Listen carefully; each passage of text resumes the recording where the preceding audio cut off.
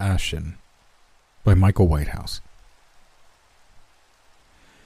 The river runs foul with the stench of death. It won't be long now. For 10 years, I have fled, found each and every rock to hide beneath, a plethora of gutters soaked in the outcast remains of civilization. No city, nor village, nor town has provided me with shelter. No home or friend to offer me sanctuary. I am untouchable, a rotten reminder that knowledge can be the bane of all who seek and thirst for it. 10 years of night have passed quickly since, and the dust does not shake easily from my feet, nor does the memory of what I uncovered simply dislodge from my mind. This recording will be my final testament, and this piece of rock by the River Nile my last resting place. Thank God for that, for I cannot continue in this wretched shell. To those who are listening, heed my story. Forget the relics of the past, for they are surely cursed by things far fouler than the modern mind can even comprehend. I must speak quickly, for the sun is low in the sky, and soon my pursuer will be upon me. My name is Dr. Samuel Russell, and if you're listening to this, let my tale be a warning to the curious.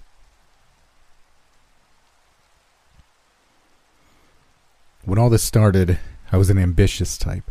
As an archaeologist, I dreamt of the day that I would make an earth-shattering discovery, one which would lead to fame, a sentence in the history books, perhaps even a paragraph or a whole volume, a name not to be forgotten at the very least. This was my desire, my passion, to find a fragment of mankind's past which would rewrite a chapter of our history as a civilization. By the age of 32, I was convinced that I had just found such a thing. The public does not realize that many archaeological breakthroughs have been made decades after their initial discovery. So many digs, so many ruins uncovered, so many bones unearthed. Too many, in fact. More often than not, these relics lie packed away in crates and boxes in the bowels of academic institutes and museums, waiting to be categorized and understood by future generations. In some instances, this can take years, and in the case of my discovery, the dusty old crate which held the tainted promise of fame and fortune had been left to fester for over a century in the dark. I had been searching through the archives at the Kelvin Grove Museum in Glasgow, Scotland, after traveling there from New York to study the South-Uist mummies. A colleague, Dr. M. Greeley, was kind enough to allow me access to the museum's basement areas, where vaults of crates, documents, and relics from digs over the past 2 centuries waited to be rediscovered. It was purely by accident that I stumbled across the tablet. I was looking for an old text on ancient burial practices to aid my study when I noticed a strange entry in an archive book. It read, 1883, pre-dynastic stone tablet, origin unknown. How could I refuse such a mystery? Surely I could spare a few hours to investigate such a curious description. As I wandered between the crates and other boxed relics looking for the item, my excitement grew at the possibilities held within that description. Origin unknown. How could its origin be uncertain? After all, it was a relatively easy task for an expert to identify such things, the language or hieroglyphs used, where the material was quarried from, etc.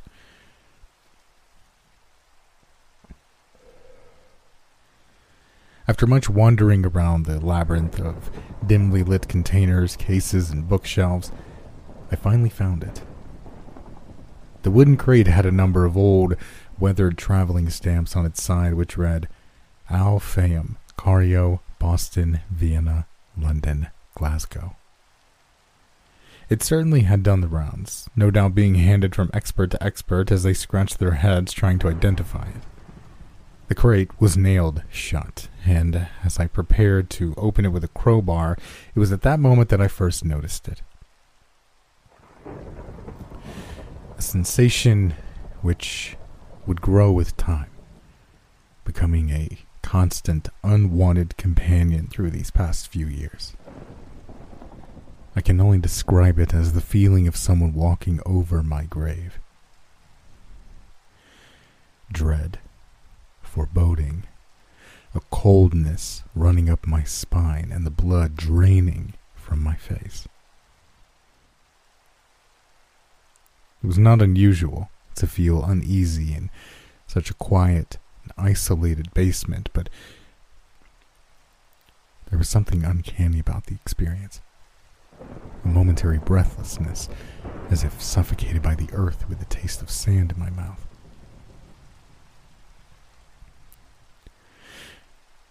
The uncomfortable feeling passed, and my zeal for a new discovery soon quelled such thoughts. Plunging the sharpened end of the crowbar underneath the crate's lid, and with some effort it finally gave way, offering up its secrets to me. Wrapped in cloth, the stone tablet lay there, cadaverous and solemn. Its appearance immediately surprised me. I had encountered other Egyptian tablets before, but this one was unique, older, cut in a particularly haphazard fashion, its grayed edges cracked and crumbled like ash. It was obvious why the archaeologist of 1883 had difficulty reading it. The face of the stone had been chiseled at, vandalized by some implement. It did indeed seem as though the tablet was barely legible. Someone had not wanted its message to be read. On consulting with the museum's archivists, they could only tell me that a letter sent with the tablet was the last known mention of the archaeologist who had discovered it. His name was Dr. Fitzsimmons, apparently a well-respected academic of his time. Accounts were blurry, incomplete, but it appeared as though Dr. Fitzsimmons had discovered the tablet somewhere in the Saharan desert in Egypt before falling gravely ill with a sickness. In his letter, a feverish, nonsensical mess, he repeated the bizarre phrase, "a thing of ash," several times, a description which for some reason made me shudder. It was clear that Dr. Fitzsimmons had been struck down by a terrible illness shortly after his discovery, one which had left him delirious, and his disappearance was probably the result of his premature death in a foreign country. With a little persuasion, my friend at the museum was able to procure the tablet for me so that I could study it more closely. Indeed, most of the museum's other academics seemed relatively uninterested in an illegible inscription from the past. For them, the message was lost to eternity. But it was not lost for me. It fascinated me, occupying my every thought almost to the point of obsession. I was continually fixated on the message which had been erased from the tablet. What could it have told us about the past, and why was it deemed offensive enough to be deliberately removed, something which would have clearly taken some time and effort? From then on, my days were filled with studying the tablet as best I could, and at night I thought of nothing else. I dreamt of the sands of the Sahara Desert and what secrets lay covered by the grains of time. It was then that I stumbled upon an idea. I knew that several recent scanning methods had been used to decipher messages, inscriptions, and details from old text and pottery, words and pictures which to the naked eye seemed unreadable and yet could be enhanced through modern imaging techniques. I wondered if a similar approach could be taken with the tablet. Perhaps enough information still remained within the stone, subtle depreciations and marks which would reveal the hidden messages beneath. In 1883, archaeologists could not have conceived of the investigative tools available to their 21st century counterparts. It was a long shot, but after a few months and a not inconsiderable amount of money, I was able to glean new data from the tablet. Thankfully, I had been working alone with the equipment I had procured, and you'll forgive me for not mentioning the methods I used or the exact details I uncovered. I simply cannot take the risk that some other unfortunate soul will use this information to seek out the truth and find themselves in the same horrid predicament as I.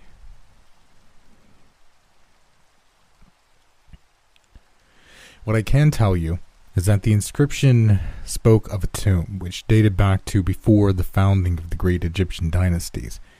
It was enthused. There was a very real possibility that the images I stared at were the oldest known examples of Egyptian writing. Furthermore, it was clear to me that they depicted an event which, to my knowledge, had never been seen in all of archaeology, along with the unique location, one of which I knew almost immediately due to a distinct geographic feature which exists to this day. At the foot of a mountain range, in the Egyptian part of the Saharan desert, the tomb lay nearby, in line with the rising and falling of the sun and a constellation above. Whoever had carved the tablet was reaching out from the past and telling me where something important could be found.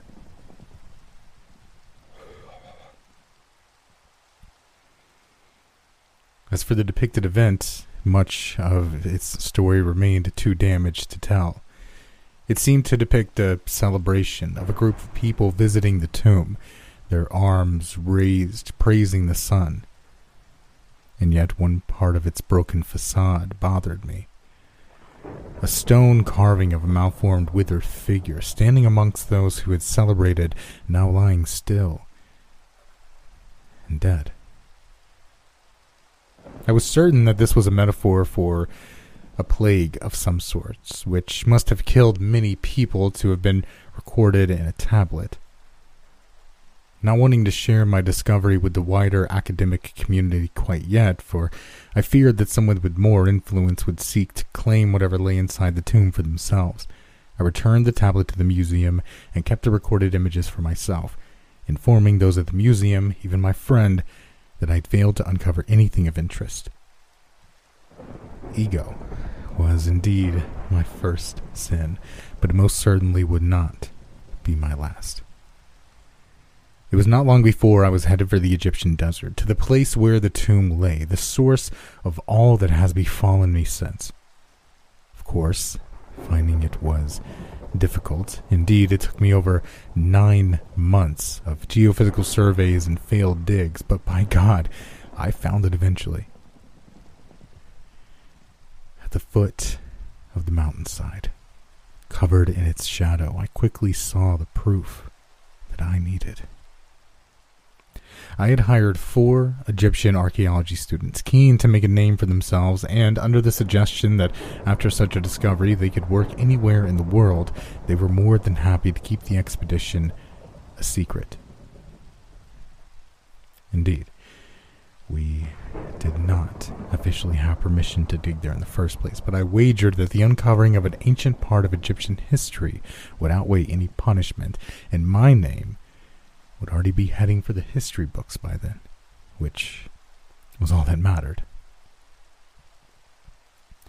We soon found the first relic deep under the sand and earth in the Sahara. But it was not an ancient piece of stone or pottery as expected, but rather a digging tool, one no doubt from the 19th century. As we dug further, we found more. Shovels, trowels, and then bags of old supplies, all manner of provisions.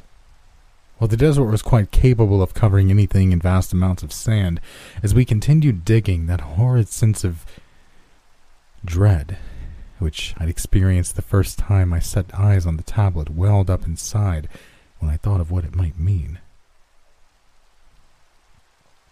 I suspected that the area had been deliberately filled by someone, covering what lay below.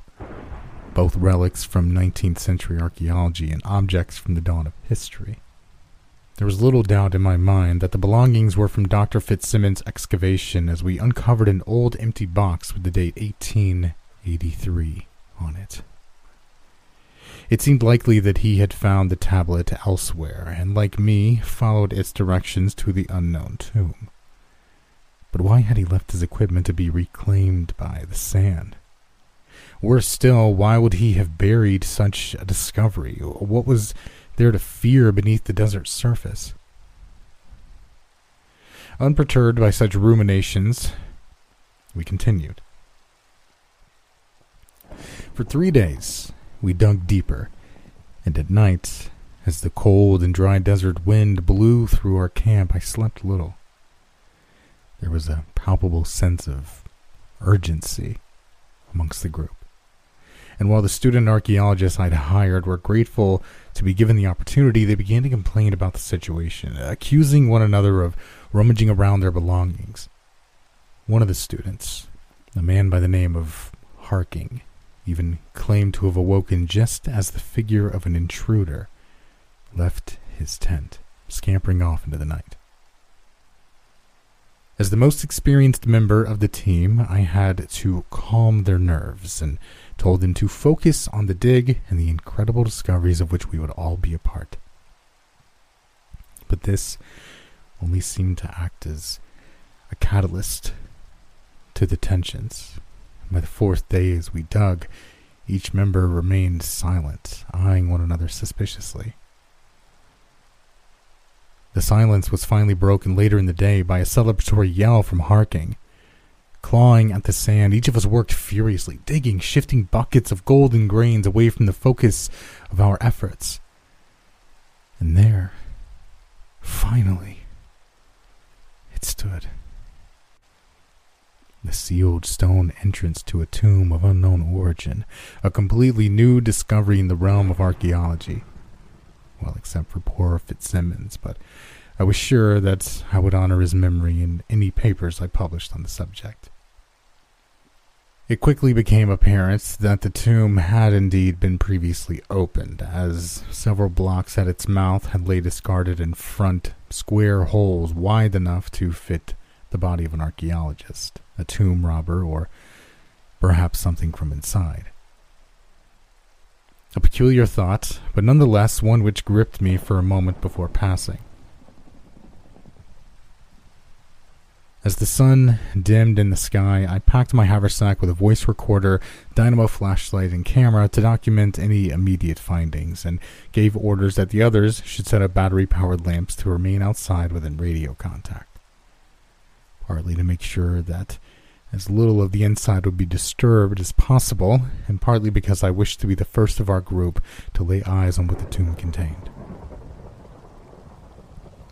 I did, however, allow Harking to follow me, as he'd been the one to first recognize that we had found what we were looking for, and it felt only right to include him. As we slid through the opened wounds of the tomb's exterior, disappearing into its embrace, I could feel the blood drain from my face sharply, and the dry taste of sand return to my mouth. I will not lie. This did make me apprehensive, but I did not wish to share those misgivings with the other archaeologists, as they were already nervous of the dig. I'd feared that the tomb's ceilings could have given in at some point to countless eons of sand and wind, and it appeared that those concerns were justified. A long stone corridor led off into the darkness, with broken rubble and sand from above obscuring most of the way. Thankfully, one slab from the ceiling had landed at an angle, holding back the unknown tons of material on top. This gave us a tight gap through which to continue onward whatever secrets the tomb contained. As we crawled across small openings and across ancient sands which had festered for an age within that silent place, we whispered quietly and treaded carefully for fear of causing a dangerous cave-in. Finally, the passageway opened up to a small room, and as my flashlight illuminated the cold interior, at first I was disappointed. The tomb seemed to contain only one chamber, but quickly this disappointment bled into utter excitement. While the room was in bad condition, an entire section of the roof having fallen with age, allowing piles of sand and earth to reclaim that world beneath, something wondrous lay at the heart of the ruin. There, entombed for thousands of years, was a relic unlike any I'd seen before. Rising up above me was a statue at least 5,000 years old, if not even more ancient than that. I rushed over to it, utterly enthralled. Reaching my hand out, I touched its cold and jagged, blackened surface without thinking. Two aspects of its appearance were immediately captivating. It was entirely made from onyx, a jet black volcanic glass, and it was a style and form I'd never seen or heard of before. It was shaped something like a man, with arms and legs, but its appendages were misshapen, as if twisted by genetic malformity. One arm was longer than the other, and its legs gave way to a curved stoop as it contorted at the hips. Stranger still, the statue was faceless. No eyes, mouth, or nose to speak of, and yet its head bowed down toward me in frozen pose, its surface crumpled and uneven. There were no eyes, but in every way it felt as though I was being looked at. I took out my voice recorder to document my thoughts when it occurred to me that in all of my excitement, I hadn't heard Harking's reaction to the statue itself. Turning around to face my colleague, I was greeted with an emptiness I cannot describe as my heart thumped what felt like frozen blood through my veins. Harking screamed and stumbled backward, falling to the ground. Quickly, he scrambled to his feet and ran off into the tunnel toward the entrance. At first, I thought he was merely spooked by the strange statue, but no. The horrific truth was much worse than that. We were not alone in that room, nor had we ever been. Something ancient was watching. From behind me, I heard nothing but the sound of sand, powdered grain shifting, moving with purpose. Spinning around, I caught only a glimpse of what was there, uncertain but definite in its existence, almost human, a thing which lacked substance. I'm not sure how it appeared at first, for terror had taken me, but its face turned toward me from the corner of the room, and in that instant I recognized that it bore a staring resemblance to the statue at the center of the tomb, charcoaled, misshapen limbs and all, looking yet not looking, seeing with eyes which were not there. The madness which then took me was all-encompassing. No longer did I care about a cave-in or the fear of being buried alive. I had to escape. I rushed from the room into the precarious corridor and scrambled over fallen blocks and through layers of festering sand. And yet, as I reached the entrance, I heard the thing in the tomb, an utterance of some unknown origin, a language which I did not recognize or comprehend. Yet some sounds are universal, transcending all epochs and cultures. And in that moment, I was certain that the indefinite figure in the darkness laughed. By the time I neared the outside, I found the rest of the group attempting to console Harking from his delirium. As I slid back through the opening into the now nighttime desert landscape, the air seemed strange, colder, somehow, almost burning my lungs with each breath. I opened my mouth to speak, and as I did, one of the archaeologists looked up. His reaction took me by surprise, for he screamed in abject terror. All 4 of my colleagues jumped frantically to their feet and panicked as they scratched and clawed their way out of the excavated hole. I chased quickly after them, asking what was wrong, but they only continued their escape. I then found Harking cowering in his tent, and as I entered, he pleaded with me to spare him. I spoke nothing but calming words, but it seemed as though recognizing my voice sent him into a more pronounced madness. He screamed with such despair that I stumbled backward in shock, falling to the ground outside. A searing pain suddenly etched across my face as 1 and then 2 of my colleagues began to attack me, kicking at my face and hands as I lay helpless on the ground, each kick showering me with the grit of the desert. As blood poured from my nose and mouth, I realized there and then that my team was going to kill me. They were going to beat me to death. The realization gave me a life-saving surge of energy. As they continued their attacks, I was able to crawl onto my knees, then to my feet, before running away as fast as I could. I fled our camp, confused, bloody, and afraid.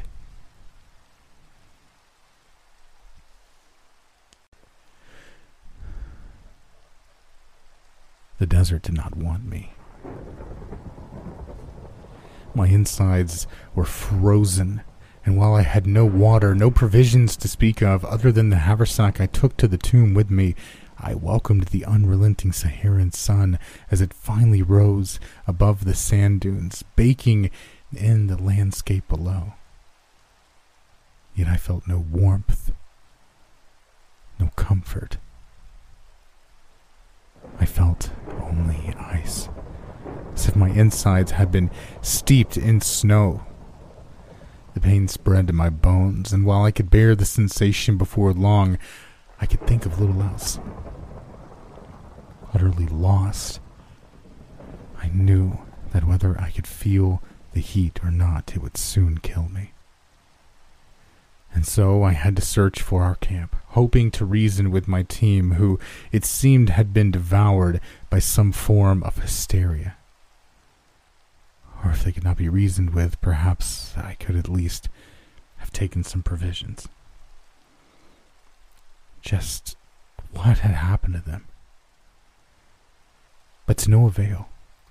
I was lost, and the thirst, utter thirst which could not be quenched, had grown so strong that my mouth felt like sand, removed of any moisture. A torturous feeling which continued unbattered and unrelenting, as if springing forth from some infinite source of horror. I staggered through the desert, shivering to the bone, yet suffering from the fatal symptoms of severe dehydration, while the sun shone bright and unforgiving in the sky. I continued on with each and every icy breath, looking for hope, some way to survive my cursed situation, but I knew that the thirst would soon kill me. And before that, the searing pain and confusion of sunstroke would arrive. I never considered myself a particularly lucky person. But it was at that moment that luck perhaps tried to shine for me. For as I descended a steep sand dune, I saw before me a long, thin crack in the desert floor. A ravine of some sort, and 30 or 40 meters below, a small subterranean pool of clear water sat like an oasis in the shadow. In my weakened state, I knew that I risked falling to my death, but I had to try the descent, or otherwise the thirst would kill me. With each movement of my leg and tight grip of my hands, I squeezed down through the slit of rock toward the water below. Despite my caution, a shard of stone which I was grasping onto gave way, and I fell what should have been to my death. All I remember embers clipping my elbow and dragging my face against the opposing rock wall before smashing abruptly against the stone floor. I don't know how long I was unconscious, but the sun was no longer high in the sky and night was approaching. The thirst continued, as did the coldness within, and my throat felt as dry as the sand which surrounded everything.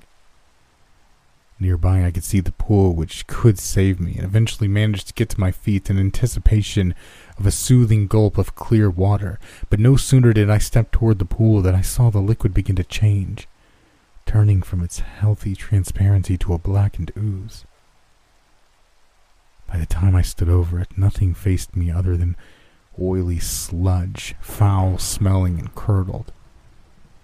I cannot understand such a hideous transformation. Collapsing once more to the ground, I admitted defeat, and the thirst which so painfully engulfed me persuaded me that death would be a sweet release. There I lay, waiting for my demise, and yet I did not die, only festered. Hours turned to days, and my torture continued without mercy, with no end in sight. Then on the third night, as I lay beside the poisoned water, I heard the footsteps of someone nearby. I looked up, and in the moonlight, I could see out of the crevice to the world outside. The stars shining bright in the night sky, my heart began to falter as I saw the shape of someone peering down at me from above. With all the energy I could muster, I yelled upward for help, hoping beyond hope that whoever was staring down at me could get me out and back to civilization.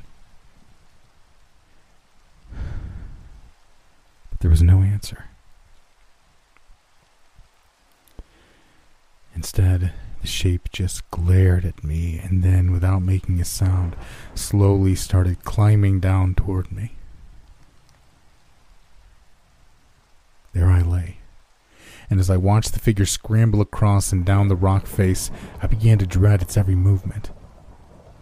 How I wished I had remained silent and allowed the nighttime passerby to have moved beyond the ravine and continued on its journey. But no. I had yelled.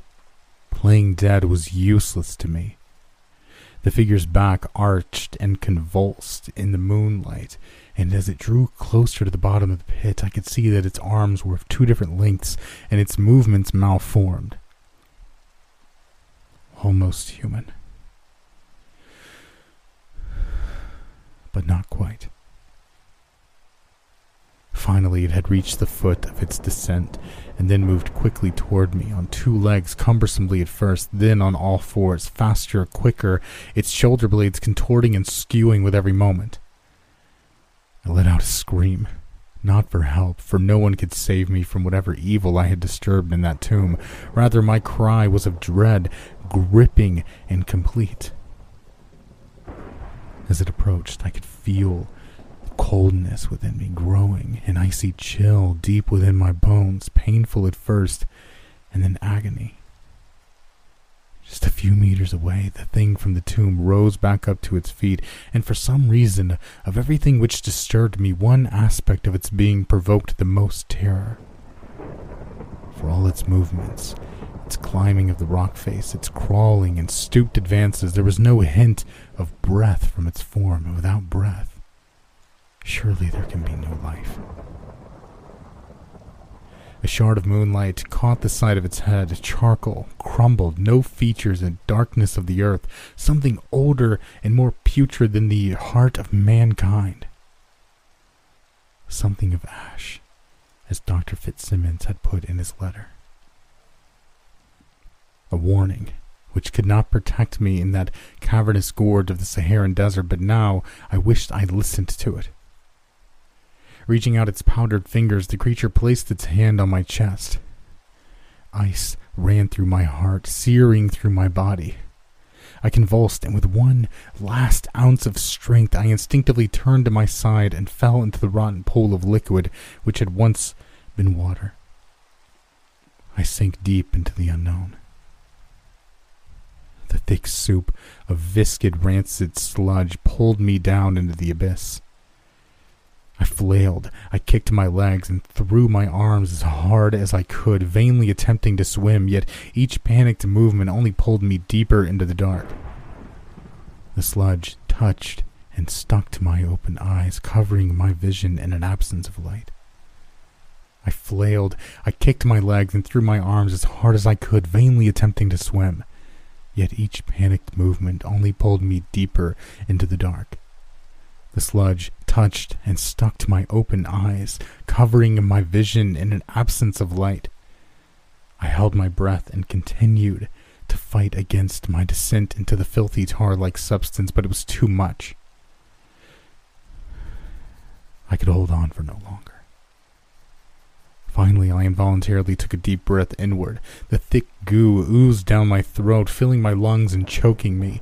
My eyes felt bulging, and the accompanying pain in my chest made me feel as though I was being crushed from the inside. As the pain continued, I gave up, exhausted. I stopped fighting and waited for death. Indeed, I welcomed it by then.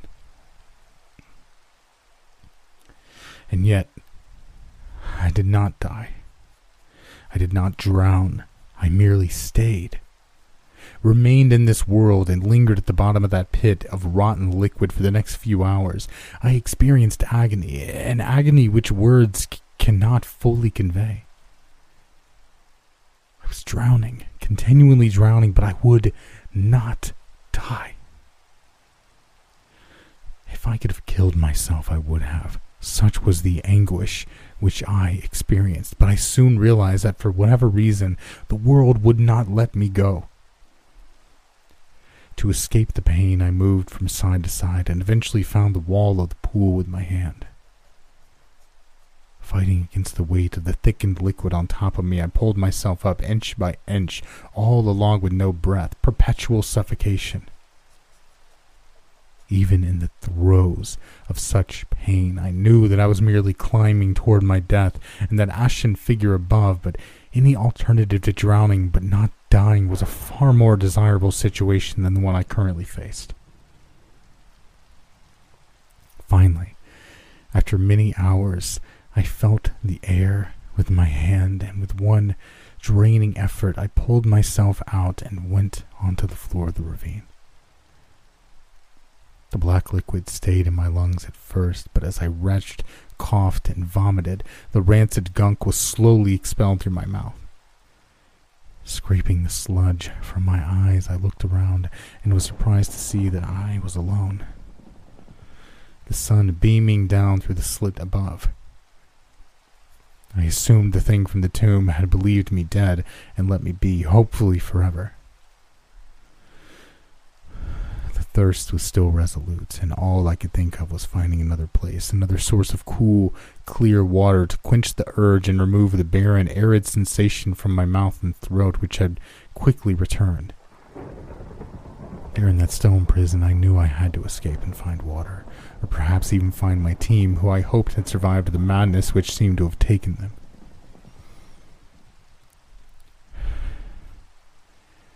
It was clear to me that we had all been affected by our discovery. And then while it seemed outlandish, there was only one way to describe my situation. Cursed. Though it took a monumental effort, nearly falling to my death several times, I managed to climb up the rock face, taking a similar route as the creature from the tomb, but in reverse, and found my freedom. The sun beat down upon me, and yet the icy chill in my bones remained. At the time, I hypothesized that it was a disease, an illness or poison of some form, contained within the tomb, which perhaps invoked severe hallucinations.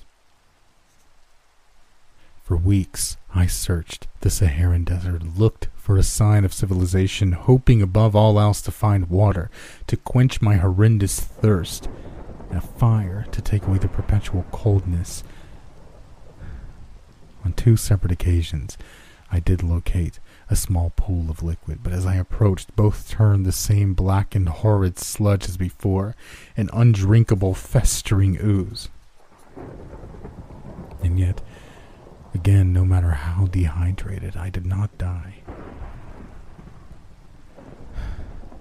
While I experienced all the agonizing realities of thirst, the world would not relinquish its grip on me. And then there were the nights. While others would prepare for a comfortable sleep after the sun had set, each time that swollen globe of light dipped beneath the horizon, I knew it would not be long before the thing from the tomb, that something of ash, would find me. Relentless, climbing along the sand dunes, no matter where I was in the desert, it would appear with the dark. Chasing, stooped and malformed, lifeless yet of intent, its charcoal appearance crumpled and powdered, sought nothing else but to reach me. For what purpose I did not know, but I was certain that its reasons were steeped in an ancient and inhumane mind. All I could do was run. And so it was that I found myself a fugitive of my previous life, running from an ancient horror after sunset and getting any rest I could during the day. Finally one night, as a small sandstorm cast its grains across the landscape and I moved quickly through the desert to ensure the ashen figure did not catch me, I did indeed find civilization. A small Egyptian town. Its name was meaningless to me, but at the sight of it I cried, sure that it and its people would prove my salvation.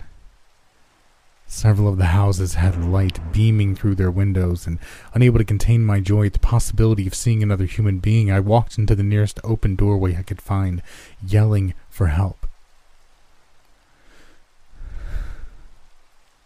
First person to see me was a young man in his teens who screamed both in fear and rage at the sight of me. Quickly others from the town appeared, and their reaction to me was violent and brutal. I was hit across the back of the head with stone and then staggered through the town's streets, unable to comprehend why they hated me so. A mob assumed form, and it became clear that my life was in danger, as it had been before with the archaeology team. The same madness, the same terror, the same violent anger. They chased me, throwing rocks, beating me with sticks and other accursed objects. Luckily, I was able to make it to the town's outskirts, weaving and dashing along lanes and through small gaps between houses. Soon the sandstorm obscured me, and the townspeople did not follow, cheering that they had driven me out. I rested for a moment, unsure if the taste of grit in my mouth was due to the storm or my constant agonizing thirst. I sat in the shelter of a dune, utterly heartbroken, and as the wind howled, bringing forth the sands, I looked out into the night and saw the malformed figure of my ashen pursuer wandering through the elements toward me. Each night I would walk, and each time I stopped to rest or ceased moving in hope that the thing of ash would not follow, it soon appeared out of the night, clambering, shifting, decrepit and yet unstoppable, roaming over the sand dunes in search of its prey. With no town or village willing to take me, for there had been many, and nothing in front of me but an endless escape, I knew the only resource left to me. I had to return to the tomb. Perhaps there I would find an answer, a hint of why this had occurred, reaching out from the darkness of time, and therein a solution. Something to end my suffering. For years, I walked through the nightly sands of the Sahara in search of the place where it all began. But I had no means to chart my progress, no compass or map to follow, and yet, finally, one day, I saw the mountain range on the horizon. I headed straight for it, and before long I stumbled into our abandoned camp, which at one time had promised so much, a career-defining archaeological find, a name in the history books at least, to have achieved something worthy of being remembered. One of the tents still stood, having weathered the Saharan climate remarkably well, but the others had been lost to the sands. It was clear that none of the archaeologists in my team had returned to the site. Had they not thought to search for me?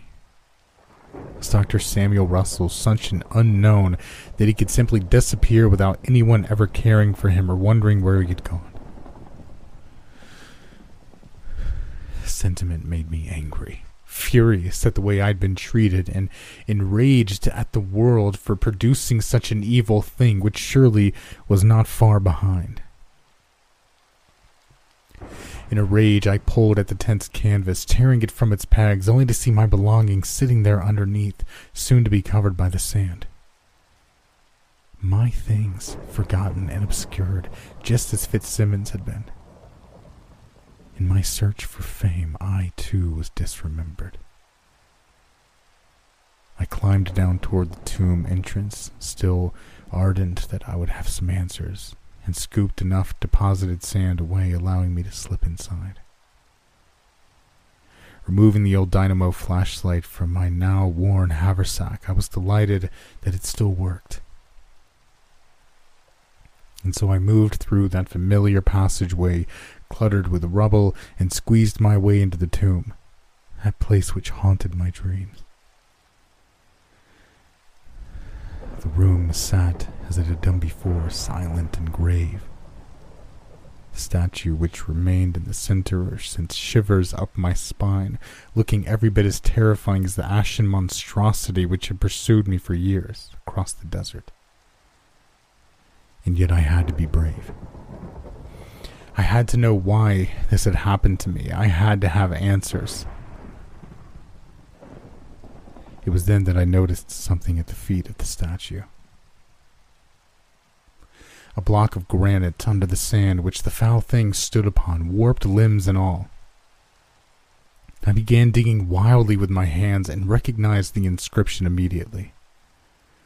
It was the same as the tablet which had led me there, only in this case the scene was complete, unlike the damaged version sitting in the basement of the museum. How I wished I'd left it there, undisturbed. How I wished I could go home. The stone carvings showed the people praising the sun outside the tomb, and I saw the thing of ash in the end, reveling in their deaths. But this tablet had not been worn by the sands of time, nor broken by the chisel of the archaeologist who had found it. No, this tablet told the entire story. It appeared that the statue had been dug out of a cave in the mountains nearby. This would suggest it to be much more ancient than even the Egyptian civilization itself, of an unknown origin indeed. The statue was then taken to a town or city where strange creatures seemed to emanate from it at night. After much death, the statue was placed in a tomb at the foot of the mountains where it had been found. Those praising the sun were brought there to die, sacrifices which perhaps would sate the relic. That place wasn't a tomb at all. It was a home, a shrine for something wretched and evil, and the ancient people of Egypt hoped to keep it there by offering themselves to it. And I, someone who had escaped its clutches, was cursed to walk the earth indefinitely, no water to sustain me, and feeling only the chill of death until that thing would find me and end it all. And then I heard a sound. Shuffling, clawing, crawling. The creature had returned home, and I was in its lair. As its powdered body skewed and hobbled into the room, it stared at me without eyes or mouth, without humanity, far older than legends and myth, something foul of the earth. It kicked through the sands as it came toward me, dislodging what lay underneath, revealing something more terrifying than any creeping evil in the night. I knew then why I was always cold, for it was the iciness of that horrid place which I felt. And I knew from that moment onward why I always tasted sand, and my mouth dry as the desert outside. For my body had never left that tomb.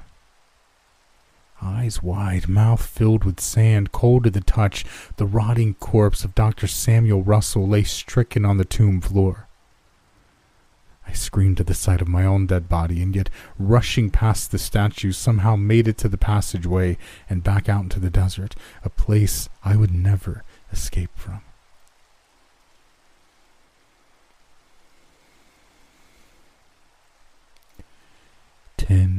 Years have now passed since I first entered that cursed place. I've been unable to be near another soul without terror being their response, nor have I had one sip of water, not one cool, life-giving drink, for when I'm near, all that gives life is soon corrupted into a black, festering sludge. And the coldness and ever-present chill from the tomb in which it lies remains potent.